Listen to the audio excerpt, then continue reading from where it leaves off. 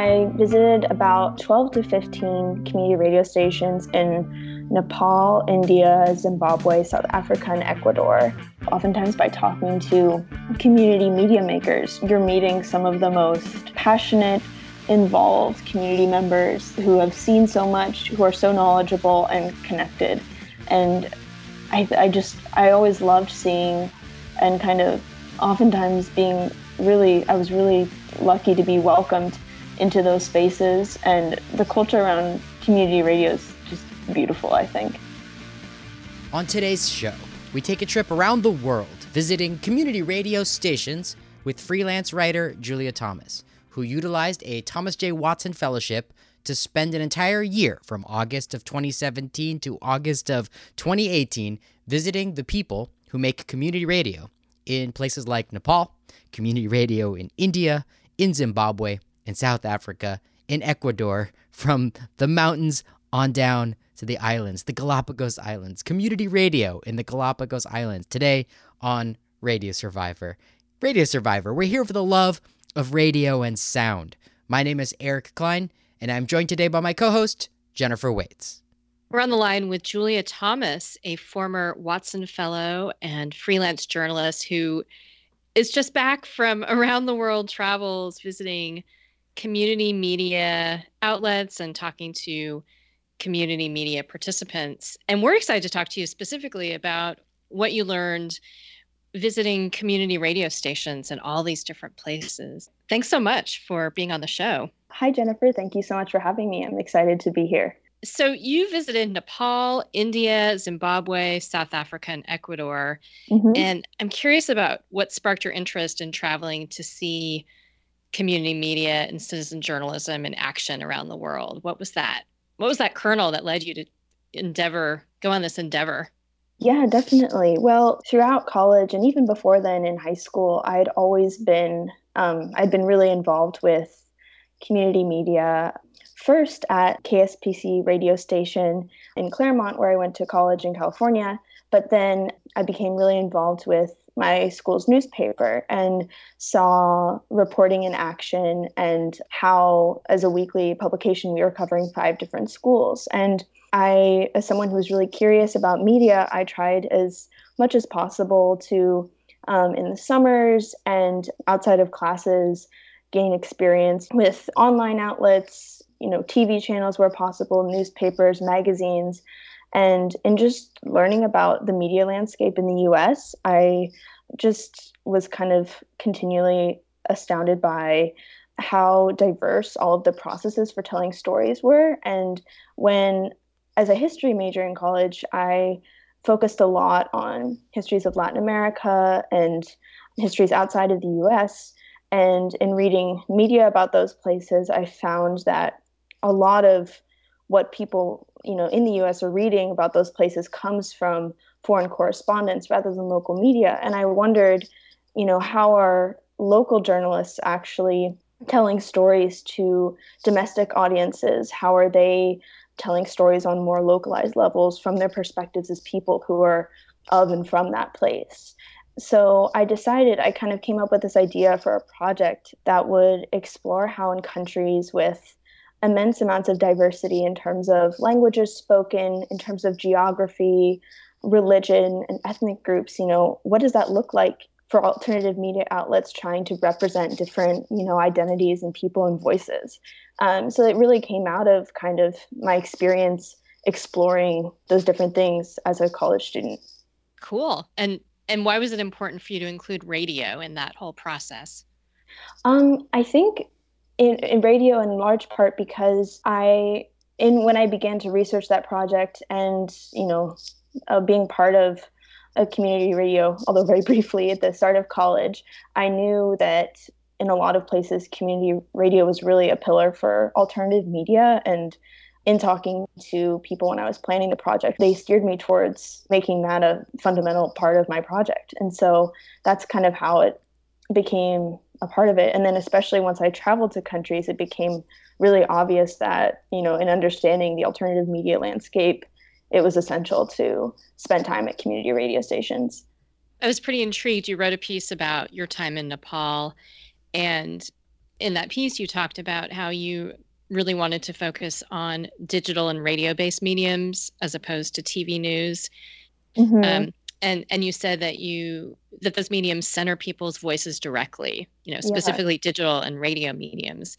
So I was hoping you could elaborate on that, on how you think radio centers people's voices directly. Yeah, absolutely. Well, in Nepal especially, I started my year there, and it actually hadn't been an original part of my plan. That's one of the beautiful things about the Watson, is that it's so open to the foundation folks are really encouraging and allow you to follow your interests or the connections you make along the way. And so I ended up in Nepal, and when I got there, shortly after, connected with this radio station that was one of the first in South Asia.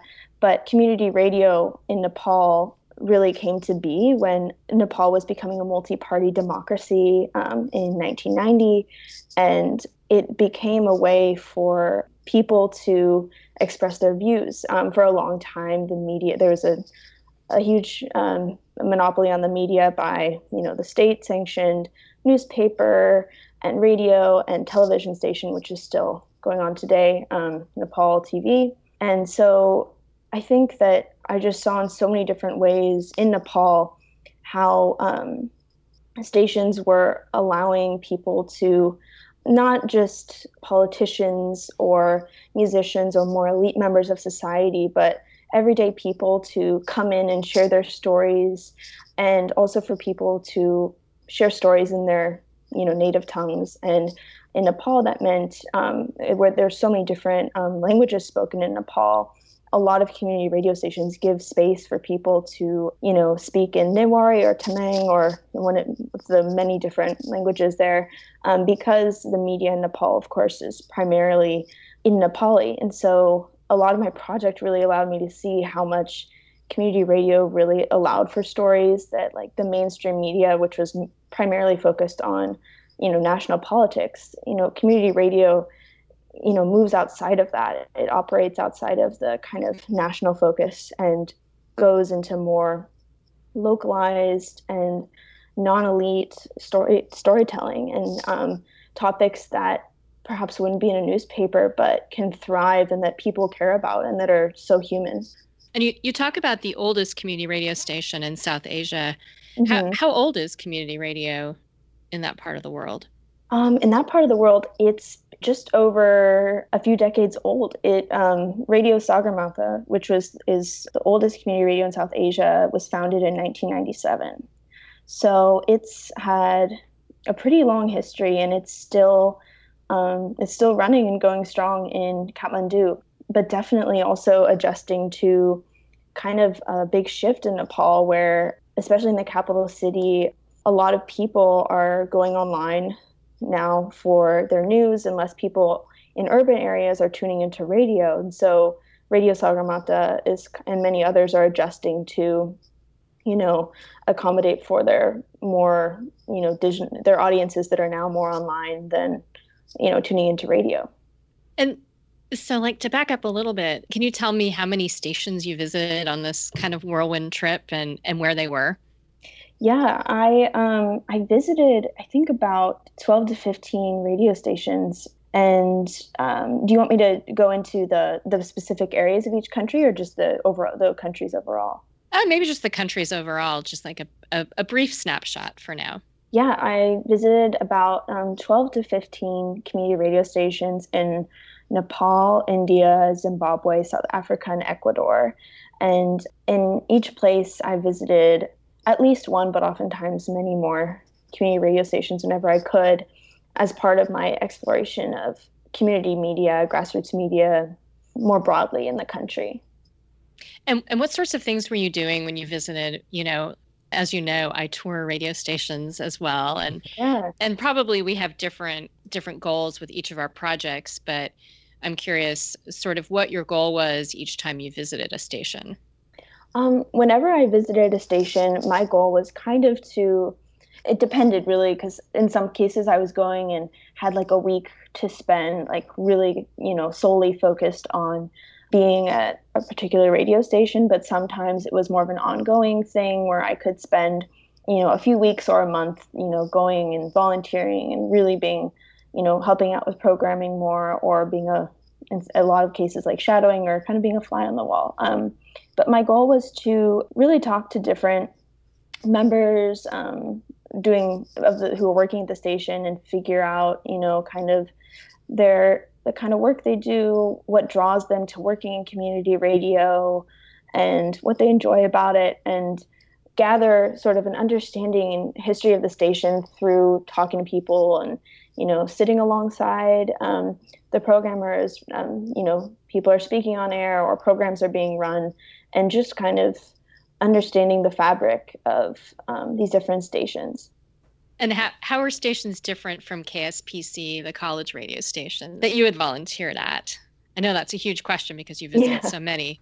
Yeah, I think, and I should say, I haven't spent a ton of time at KSPC. It was pretty early on in college, but it did pique my interest. And so I feel like my knowledge of community radio in the U.S., it's funny, I've come back since I've come back to the country. It's like it's like a new Watson kind of, coming to understand all the complexities of it, which Radio Survivor is such an amazing resource for. But that's cool. That's cool that your travels have sparked your interest in community media in the United States. I love that. Oh, very much. Yeah. It's,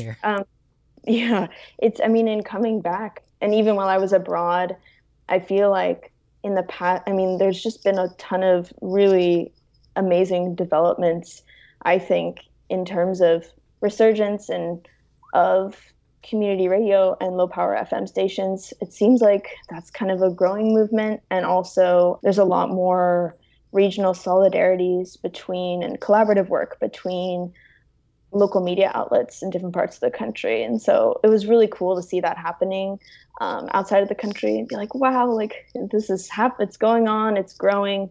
And then coming back, it's like a whole set of new questions to explore and be a part of. Yeah, with that community aspect, I'm imagining embarking on this sort of fellowship. How did you even figure out which stations to visit? Must have been such a wide open landscape for you to explore. And was it through connections within community media that you were able to get introductions at various stations? Yeah, it was usually through connections. Oftentimes whenever I came into a place, I would try to have at least, 3 kind of connections within media in hand when I first arrived. But then it would really evolve, and the stations I went to depended on whether people were willing to speak with me, or if they were open to me shadowing at the station or becoming involved as a volunteer. So it really depended on who I met. But I also would do quite a bit of, reading and poking around online and listening to programming, and kind of, depending on, I had a lot of different, depending on my curiosities within the country. Like in India, for example, I was interested in seeing how a radio station was operating in a Muslim majority area of the country, and so kind of sought out a station that was doing just that. It was about 6 years old. It's called Alfazi Mewat, and it was run by a nonprofit that's based in New Delhi, but about an hour away, but in a pretty rural area of the country. So I really kind of chose the stations I was going to based on like trying to balance out my view of community media. And I'm really intrigued. You did a project doing oral histories with journalists working at that community radio station, Alfazi Mewat. Mm-hmm. Can you tell me more about, were you doing oral histories at that station for a particular reason? Perhaps the reason that you just explained, that you wanted to learn more about that particular station's role in the media. Yeah, definitely. I was interested in learning about how, this relatively young community radio was like, basically how, listeners were connecting to it, and how, the programmers were building out, the different stories they were doing, in large part because in articles that I'd read online, this area of the country, so in the state of Haryana, even though Alfaz Mewat is within an hour and a half of New Delhi. It's a very rural part of the country. It's majority Muslim, and women, because of that, it's a pretty conservative society, and women have limited access to education. There's a high rate of illiteracy, and so this nonprofit called the Sehgal Foundation kind of decided to launch a community radio as part of an effort to provide access to information, increase programming about, agriculture and various different kind of social issues, and in order to bring awareness to them. So when I spent time at this station, I was really struck by how, it was evident that women were pretty limited in how they could participate in that, there was one female reporter at the station, but I believe there was a member of her family was sick, and so she wasn't able to come, and I actually didn't get to meet her while I was there, but it was primarily hosted by a few male reporters, and a lot of the listeners who called into the radio station on the nightly broadcast, it was always men. And so the gender dynamics and gender power dynamics were always, it was very male dominated. Yeah, I have sad news, and that is that in the United States of America, community radio, the vast majority of callers are going to be men. So always men. Yeah. And in fact, I have some friends in community radio still who will explicitly say that women will be jumped to the front of the line no matter how many, if they get 5 calls from men and 1 call from women, they'll still take the woman's call. Yeah, wow, because it's just few and far between. And that's in Northern California. Yeah, it's really interesting. But then I would go out with, I had the chance to go out with 2 of the guys who ran the station, Sohrab and Fakat, and in talking to listeners, most of the people who spoke to us were women. And they were super enthusiastic about the radio programs. A lot of them, it was a range.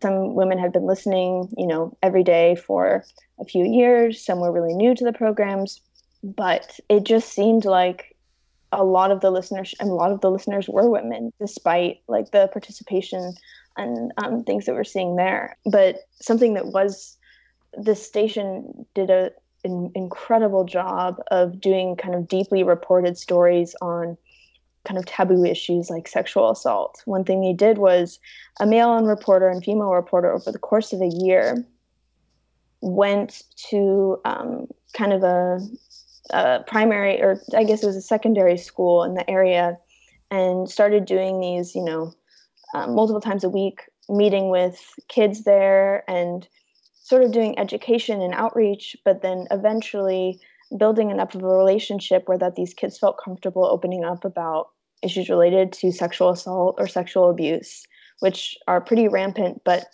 can't be talked about. And eventually students started sharing these stories, and they built out radio programs around that, a multi-part series, and disguised the kids' voices and changed their names so that they couldn't be identified on the radio, and started airing these programs, which a topic like that had never been on the radio before. Wow. And it was really amazing to see how they were doing that and the kind of dedication to telling that story. And it was just really powerful to see how much, community care and, outside, even journalists from Delhi or nearby areas wouldn't really be able to do that. But the fact that it was a community radio station that was doing that really speaks to, I think, the power of what Alfaz Mewat is doing. And Julia Thomas, you're a freelance writer joining us from Little Rock, Arkansas, talking to us about your trip in 2017, 2018, right? That's when you traveled the world visiting community radio stations? Yes, August 2017 to August 2018. And you're just telling us now about this station in rural India, in a majority Muslim part of rural India near New Delhi. And you were telling us about how women are not the voices on the radio, but you met many women who were listening. I'm wondering if the people at the station are working at all, and did you see them working at all towards changing that, or because in my imagination I wanted to say, well, it's going to be like 6 years from the beginning of that.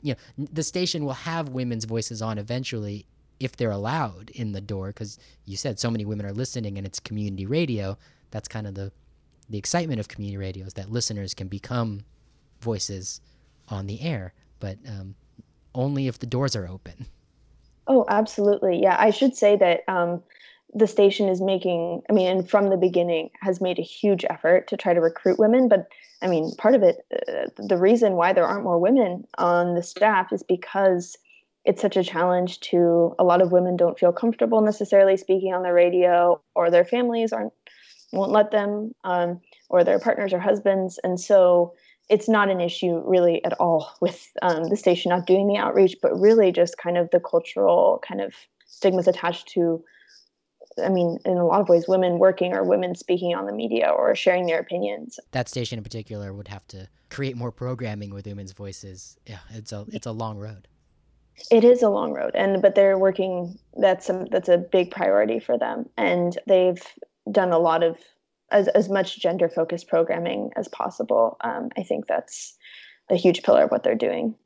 And I'm curious if that was a theme across stations in other countries that you visited as well. I just think about, the role of women in many places is subjugated. And often I feel like I'm reading community radio stories from around the world where there are groups who are trying to do more outreach to women in rural areas.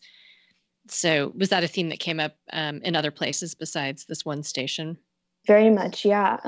Throughout India, for one, there's a lot of other rural-based women-reported outlets doing amazing work, and I spent a large amount of time with them as well. But in almost every country I visited, I feel like there were women community radio stations in Nepal and in Zimbabwe. The media is extremely male dominated, and a lot of the, even discussions about major issues are male dominated. But I did have a chance to spend time with Amakosi Ghazi, which is kind of an up and coming alternative outlet that is reported, and it's entirely, written by women. And I think everywhere I visited in Ecuador, there was a dedication to ensuring that women had a space in media and on the air too. So you've been to so many places, and it's kind of like it boggles my mind, and it's really exciting. So it's sort of hard to know where to begin. But I think we maybe haven't covered Zimbabwe that much on Radio Survivor. So I would love it if you could talk about community radio in Zimbabwe and what you saw there.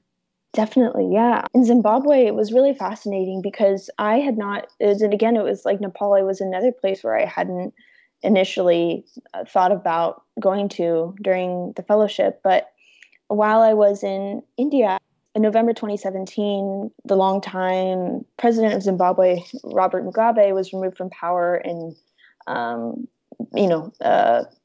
a coup, basically. And I started following that on Twitter and connected with journalists there, and was really interested in kind of the media landscape. And as it turns out, community radio there, community radios are not permitted to get licenses. And so they're still operating as community radio initiatives. And that since 2001, a large association of community radios have been, fighting to get the government to recognize them and issue them licenses. But so how are they operate? Are they operating like pirate radio stations now? What's happening?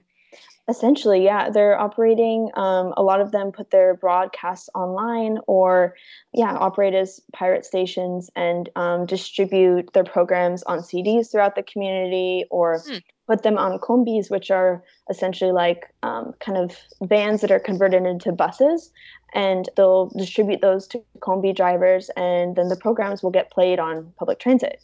Wow, that's amazing! Unlicensed community radio. Unlicensed community radio, Patsaka Yami Yami. Yeah. And that's a major way that they circulate their programs. And the station that I spent a lot of time with there was in Kariba, which is a smaller town on Lake Kariba in Zimbabwe. And they're doing some really amazing work and have a large number of volunteers from the community, and also do a lot of programming in the several different languages in Zimbabwe. But it's a difficult time for community radio there, but they've gotten really creative in terms of, how to get their programs to listeners and, continue to survive with limited funding. And they host a lot of artists in their studios or people who need to do recordings. And so that's part of the way that they, keep their radio station going. With music. So have they always been unlicensed? Or was there a period of time where they did have licenses and now they can't have licenses? They have never been licensed to my knowledge. Yeah. So they're still operating, without a license. And you were saying that they invite musicians into the studios? Yes, they do. And they frequently have musicians in to do recordings and other folks to hold discussions. But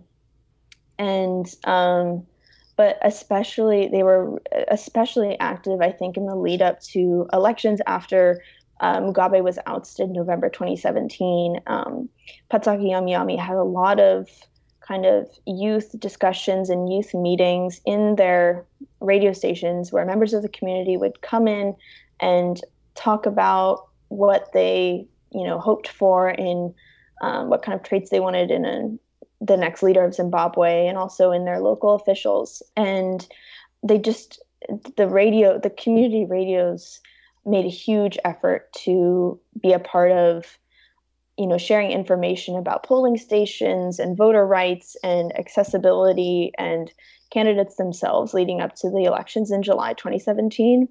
And Patsaki Yami Yami, for example, one of the reporters there, a woman named Sungi, her focus and one of her passions is covering communities with disabilities and individuals and kind of accessibility. And something she covered was how people with disabilities were really kind of struggling to actually vote at polls for a variety of reasons. And she herself also has a disability and did some really kind of amazing programming on how the Zimbabwean government could do a better job in allowing voters to participate. So it's super amazing efforts by community radios leading up to the elections in Zimbabwe in talking about accessibility and all of that.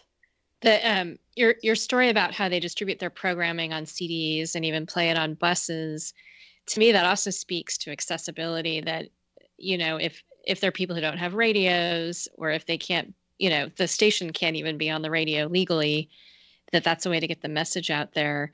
So are these private buses? Like, how does that all work if some of this programming is sort of subversive? How do you get that programming on a bus? Yeah, I think I'm not sure always about the kind of intricacies of how they, exactly communicate with drivers, but I think a lot of it is just individuals from the station would approach Kombi drivers and talk to them about and see if they were comfortable playing, a CD with programming. I think it was mostly done on a case-by-case basis rather than like through the bus company or transit company. Mm-hmm. So I think it was kind of like on the sly. Yes. That's amazing. I never heard that before. And it's fascinating. And that would be something interesting to explore is there a lot of rogue radio being distributed to bus drivers? Right. Yeah. Private CD, the CD underground of non-governmental public transportation in Africa. Julia Thomas, you just mentioned that it was a difficult time for community radio in Zimbabwe, and the end of an era with the rule of Robert Mugabe and the next phase of political life there. And then community radio stations, you were telling us, are unlicensed, so they're operating in a legal gray area. But are they being targeted in any way by the powers that be in Zimbabwe? They are. I think community radios are being targeted in some ways. Like one thing that was pretty interesting was Patsaki Yami Yami. Recently, they've been around for a few years, but some of the reporters told me that if just the year before, a commercially licensed station called Yami Yami opened up just a few kilometers away, and many thought that it was an effort kind of by the government to draw attention away from the community radio and, draw listeners to the commercially licensed radio. And when I went to that radio, it was very interesting, a different feel. But also there was a photo of the president-elect since Mugabe was ousted, Emerson Mnangagwa, was hanging on the wall. And so it was really interesting to see that. And so that is, I don't think that there's been so much aggression, but towards the media in general in Zimbabwe. Just on January 19th, there actually was an internet shutdown after some protesters were speaking out against the rising fuel prices there. Some government soldiers, there were a lot of assaults on people and activists who were speaking out. And so the government ended up shutting down the internet. And so media across the board was silenced. I missed that news in the United States. It went right past everything I pay attention to. I did not know that in Zimbabwe, what you said was about 2 or 3 weeks ago, the internet was shut off. How long did this shut off the internet in Zimbabwe in this month? Last month, I mean. Last month, yeah. It was shut down for about 6 days. Okay. And something that was really interesting was people who had VPNs could intermittently get on the internet and share updates. And I was following a lot of that on Twitter and talking to friends and contacts I had made there. But a lot of people were sharing and saying how media and the rest of the world, really weren't paying enough attention, and that we really needed to train our focus and get the story about what was happening in Zimbabwe out there. And I think that's a really important point that I was able to sort of see in action in some places was the importance of, in a lot of ways, regional solidarities in media, but in general, just across the globe, I think there's a lot of room for growth in building stronger connections between community media in different places. I think that can be so powerful, and there's so much we can learn from each other. Yeah. Did you see examples of collaboration, between stations in the places that you visited? Yeah, I did very much, especially in Nepal, actually. I went to one conference in Kathmandu that brought together 18 different community radio journalists from different districts in earthquake impacted areas across the country. In 2015, there was a really devastating earthquake in Nepal, and basically this conference was focused on building out a collective program between all these different radio stations on the localized impacts of the earthquake. And it was really powerful in that they were talking about the science of the earthquake and kind of the generalized issues around recovery, but different journalists shared the impact, where their communities were at, and ideas for, how they could build out a collective program that could air across the country. And it was super inspiring to see that. And then, to see them develop a plan to, individually go back to their communities and then shape this program that could be shared across the country. I thought that was a really good example of what, that collaboration can look like between different radio stations. Yeah, and that's something really on the minds of so many community radio stations around the world in dealing with disasters. And I've definitely seen that in the United States in the aftermath of wildfires and floods, and the increasing number of disasters that we see hitting our communities, and community radio stations can really play a big role in helping out. Oh, very much. Yeah. And, distributing information and kind of updates that mainstream media isn't, and just supplementing those with more people's voices. Completely. I agree. Yeah. Especially when we're talking about radio stations that are staffed by people who live in the communities that are impacted and are still on the air in those communities, as opposed to the empty shell of the kinds of media we're used to now in the United States, where especially in smaller towns, there really isn't a local media landscape at all. And so when there is, those stations become all the more valuable. And then, of course, radios, battery powered when they are available still in the United States, are really a remarkable way to get information during an emergency when other things might have been taken offline, the internet or other, the wireless cell tower network. Yeah, like the resilience of radio is always really amazing. important. And one of the radio journalists who was at this conference that I went to, she and her team had, lived out, for a couple of weeks in a tent and continued broadcasting in the immediate aftermath of the earthquake. Wow. And I got to hear from different members of the team Nepal. about in Nepal, yes, and how they, continue to cover things even as like their own families and houses were, deeply impacted by the disaster. I think that it's always important to remember and kind of think about community radio as a tool for that kind of recovery and community love. Well, that's the voice of Julia Thomas, freelance writer, joining us from Little Rock, Arkansas, who traveled the world on a Thomas J. Watson Fellowship from 2017 to 2018, visiting community radio stations in places such as Zimbabwe, India, Nepal, South Africa, and Ecuador. And my name is Eric Klein. You are listening to Radio Survivor. And we're also joined from San Francisco, California by Radio Survivor's Jennifer Waits. Yeah, and, let's hop around the globe again. I was intrigued by an interview you did with a radio station in the Galapagos.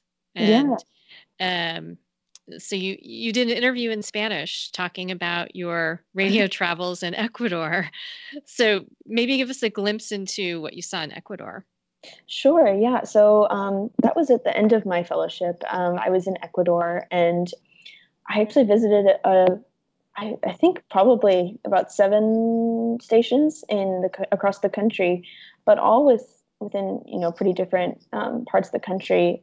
But in the Galapagos in particular, I visited a station that actually just celebrated its 45th anniversary. Wow. They just, we were chatting online the other day and they told me, we're turning 45. So that was exciting. But the Galapagos media in the Galapagos in general in the past few years actually has changed a lot because of some new laws that the Ecuadorian government has passed that have kind of restricted how they're able to operate. So the community radios there are only permitted to broadcast news from certain publications in continental Ecuador. And then they have a daily program where different kind of local government officials or certain community members come in and speak about things that are going on, but they aren't able to do more reporting as they used to. So it's they're experiencing more censorship and kind of restrictions on how they're able to operate. So a lot of what they produce now in this community radio station called Radio Santa Cruz, a lot of it is music now. And Julia Thomas, do you know? That's a remarkable form of government censorship of community media. How do they enforce that?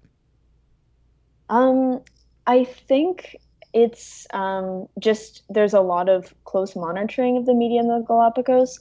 In part, the folks there told me that, because the Galapagos is a tourist destination, there's a lot of money and kind of like tourist and government attention focused there. Yeah. I think it's enforced because the radio station knows if they, when started programming stuff that they're not supposed to, it would very quickly be noticed and that they would be shut down. So what are they afraid of? Like anti-government type programming? No, it's really, I think that some of it was and I heard this from someone who used to operate one of really the only community-focused newspaper in the Galapagos, that there was kind of an anti-Correa, who's the former president of Ecuador, sentiment. And so kind of fear of government criticism, but also just, I think, wanting more control over the airwaves and wanting sanctioned content that they know won't be controversial. That's remarkable. My media activist hat wants to go into overdrive, sort of like organizing some kind of support for the community radio stations of the Galapagos. But I don't, how does one do that? That speaks to your point earlier, Julia Thomas, about the ideas of there being more connections between community media around the globe and figuring out how to support one another on issues of government censorship and free speech and obtaining licensing necessary to stay on the air. And gosh knows what other issues are important. Yes. I mean, so many issues within, I felt like, with every place that I went to, I mean, community radio is, I think it's such a way to kind of envision, articulate, and practice the kind of media we'd like to see become more widespread and to express ideas and share voices. But in so many ways, community radios, like they're these bastions of history and they're very reflective and of the societies that they're in. And I think they're really honest indicators of the wider kind of disparities and access to information that exists. But they're also a place where it's like those first steps are being taken. And it's really cool to like think about all of that. Yeah, I love that you're seeing all these places through the lens of community media. And I think you're right that it's such a crossroads for all of these dynamics and a great place to really understand what's going on in a particular country. Very much, yeah, completely. And it was I feel like now whenever I go to a new place, I mean, especially in the US, it's like I immediately put back on that hat of, and, I think through that lens of community media. I think it's a really interesting way to get to know a place. And also oftentimes by talking to community media makers, you're meeting some of the most passionate, involved community members who have seen so much, who are so knowledgeable and connected. And I always loved seeing and kind of oftentimes I was really lucky to be welcomed into those spaces. And the culture around community radio is just beautiful, I think. Well, and fittingly, we're recording this interview with you just a couple days after World Radio Day. And the theme this year was dialogue, tolerance, and peace. And I feel like a lot of what you're describing fits in perfectly with that theme. And I just wanted to see if you had maybe a couple thoughts on this year's World Radio Day theme and how that's reflective of what you saw in your travels. Very much, yeah. On that theme, I one of the folks, John Chirinda, who was the founder of Patsaka Yami Yami Community Radio in Zimbabwe, kind of made a post about, this year's theme on Community Radio Day. They hosted an event in Kariba, and a lot of people came out. There were different performances. It was kind of a community celebration. Yeah, I think that something that he said that really struck me was how, that radio informs, radio transforms, and radio unites people. It's the responsibility of radio to kind of get people to, both enjoy life, is how he put it, and also to condemn kind of hostility or oppression, but also, and then beyond that, and embracing in both of those things, to love their communities. And I think I got to see that in a lot of different ways. And there's just so many, possibilities for community radio and the capacities it has and its ability to create more dialogue. And I think also, in Ecuador, something that I also saw that I thought really great was, in terms of creating dialogue, a really good example of this was this station up in the mountains of Ecuador. It's called Radio Iluman. It's broadcasted in 80% Quechua, as it's a majority Quechua, which is one of Ecuador's most prominent indigenous groups. And something they do every day is bring in local kids who are trying to learn the Quechua language, as Spanish is taught most widely in schools, and a lot of people do communicate in Spanish. But this radio station is really creating dialogue in the language by like on air teaching a Quechua language lesson every day, and genuinely, getting kids to talk about it and laugh and chat their way through learning the language, ensuring that, they're meeting that 80% Quechua on air mark and, 20% Spanish. Shirimay shutiguta micharipanchi. Kushirimay ka ima takapang mashigo. Kushirimay yari ñukanchipa uyaripash kushirimay tiang nachu. Ati nachu mashiguna. Chaymi kapang la de alegre hablar. Rikuichi nachu kushi rimak masikona. Chayguta churapangichi wakimiman karichi shutiguta. And that station is super vibrant and thriving and, super out in the community also across these villages surrounding Iluman. That's exciting. Julia Thomas, can you talk more about that? Like this idea of not just being a radio station with walls around you, with walls around microphones, but getting out into the community. How do they accomplish this there in the mountains of Ecuador? Yeah, I think this radio station has an amazing and very open model for how it does things. So every morning there are 2 reporters who go out into the community. First, there's a 45-minute to hour-long broadcast at 7:10 in the morning. And from there, these 2 reporters split up the villages they're going to go to, and they go out for the whole day and essentially talk to and try to get at least, I think, 3 to 5 stories. Yeah, and they're carrying microphones and recorders of some kind. Yes, and they're carrying microphones and recorders, and oftentimes they've started taking videos on their phones and sharing those on Facebook too, in addition to the live broadcasts. So I went along with one of the community radio reporters during this kind of it's a Quechua festival, but it's the Incan celebration of the sun god called Inti Raymi. It's every year in June. And this Radio Iluman for like the whole month of June, essentially their coverage was centered around that.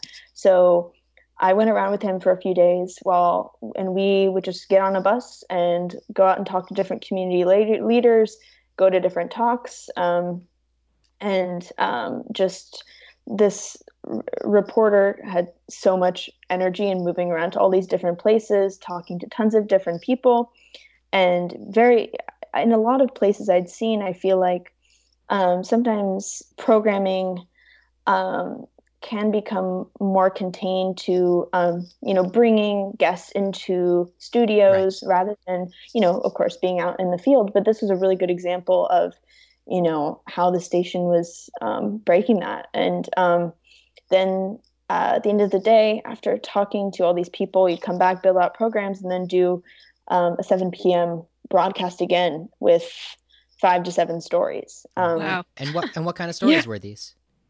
It would range from, some local, community meeting on an NGO, project to increase access to increase and improve water access in a village, or it would be on a celebration in a plaza surrounding Inti Raymi, and this reporter Segundo would, talk to the mayor of Otavalo and the relevant plaza and different guests, and it would really range and alternate between but always community-oriented things.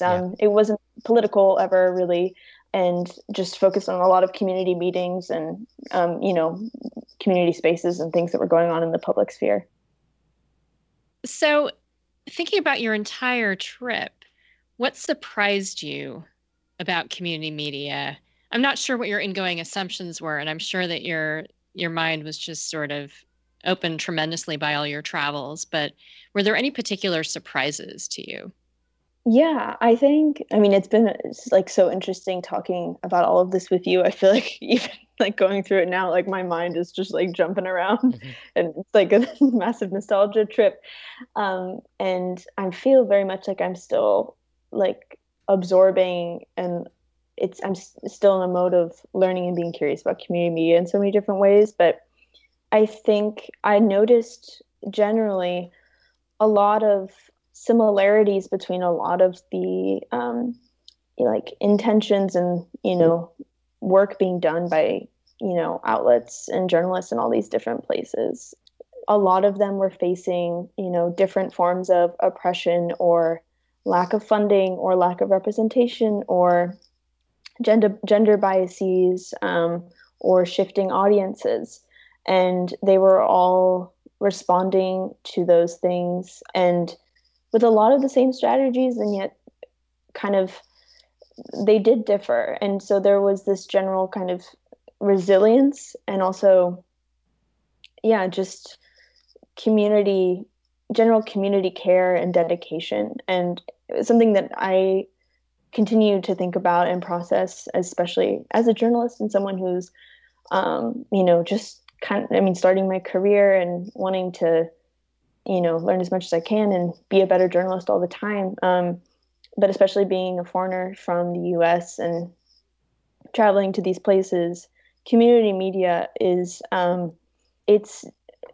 and it's something, the one lesson that I've learned, I think, is that really the best way to be a community radio storyteller or community media storyteller is to be of and from and like completely dedicated to that place. And that there's so many stories that need to be articulated on community media, but really to understand it and to produce those kind of stories, you have to you have to be a part of that community. And as someone who is like moving around so much, I kind of, every time I left a place, as per the nature of the Watson, I felt a little bit like I wasn't, like, of course, even now we're talking about these things, I still have a limited, very limited understanding of a lot of these stations and their fabric and stories. But that community media is like, in a world where, journalists and people, all of us are moving around so much, it's like kind of a community radio is a rock, and the people around it just continue to, celebrate a place and show you, all the complex sides of it, which I think is one of the universal things I noticed. Yeah. That's really well said. I think that's all, radio superpower is that it emanates from the place where it's broadcasting from, and the people who are on the radio, when it's working healthy, when it's a healthy working environment, the people that are on the radio are from the places where they're broadcasting come. And then, as you said, like the next step is getting the voices of people in those communities on the air. And it's we live in a media landscape in the United States where it's not as if corporate media has some kind of rule against local voices. And in fact, they sometimes stumble their way into doing great stories about local people telling local stories. But community media really has that as its guiding principle most places. And that's what makes it so strong, that local voices on the air talking to other people in those places is radio superpower. And I think it's delightful to have you on today, Julia Thomas. And, as you said, you traveled the world. You skipped like a stone across the entire globe, visiting all these community radio stations, sort of as a visitor, as an outsider, but seeing what these stations were offering their local communities. And here on Radio Survivor, we are, we're on the air on a dozen or 24 stations around the country, talking about community radio from a global perspective. But it's such a like interesting thing to just sort of dwell on dreamily, that after we're done talking about community radio from a global perspective, all of these stations then get to go back to their work of having what you described as the people from these communities talking to other people from the communities. Yes, which is we need more of it. And it's such a simple but fundamentally rare and beautiful thing. Yeah, it's just, there's so much to be done there. Yeah. Thank you, community radio stations. Yeah. So if people want to learn more about your trip, how can they do so? Well, I have a website where I kept up a bit of a blog. It's juliamthomas.net, but I'm also in the midst of, kind of figuring out how to present my research and thoughts on community media and working through different ideas for that. And I do tweet quite a bit about, different articles I'm reading. I'm at Julia Thomas 317 on Twitter. Well, listeners to Radio Survivor can find links to your Twitter account as well as your website with the blog about your trip around the globe visiting community radio stations on today's show notes, radiosurvivor.com. This is episode number 181 of the radio program and podcast. And what an episode. Jennifer Waits, thank you so much for your contribution to today's episode of Radio Survivor. Of course. And Julia Thomas, a freelance writer, Twitter user, and writer about community radio. Thank you so much for just a drop in the bucket again of all the stories that you brought back. We'll have you on again very soon. Maybe we'll just have you on to tell like one story for the next hour instead of trying to tell all the stories of your travels around the globe. Thank you so much for joining us today on Radio Survivor. Yeah, thank you so much, Eric and Jennifer. It was a pleasure.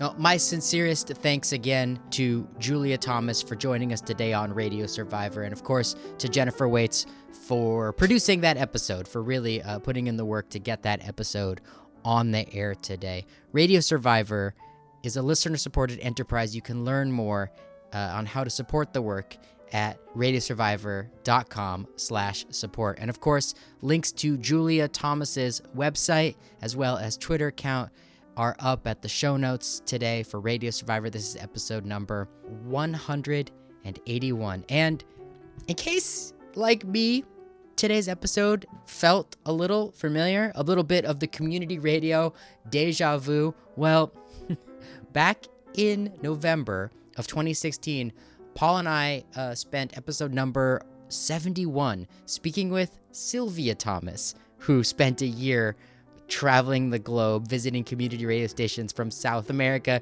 Asia, and Africa. And what an amazing coincidence, and what a delightful way to bridge the time from episode number 71 to episode 181. But thanks again today to Julia Thomas for all of the work. We spent about an hour speaking with Julia, and there were as many ways to approach today's interview as there are community radio stations that Julia Thomas visited. And I have to say that here on the radio, I promise that we're going to at least revisit some of those sometime soon with Julia. I know that Julia had so much more to share. And especially after the interview was concluded, Julia reached out to us with just so many more details, so many ways that she wanted to answer our questions in more details to provide more context for the listeners and about all these community radio stations that she visited on this fellowship. And what an incredible story. Radio Survivor, you're listening either on the radio or on the internet. It's a podcast. And if you missed anything or if you want to hear previous episodes, why don't you go ahead and subscribe in your favorite podcast catcher. My name is Eric Klein. On behalf of myself, Jennifer Waits, Paul Riesmandel, and Matthew Lazar, the Radio Survivor team, I want to thank you all for listening, and we'll see you again next week.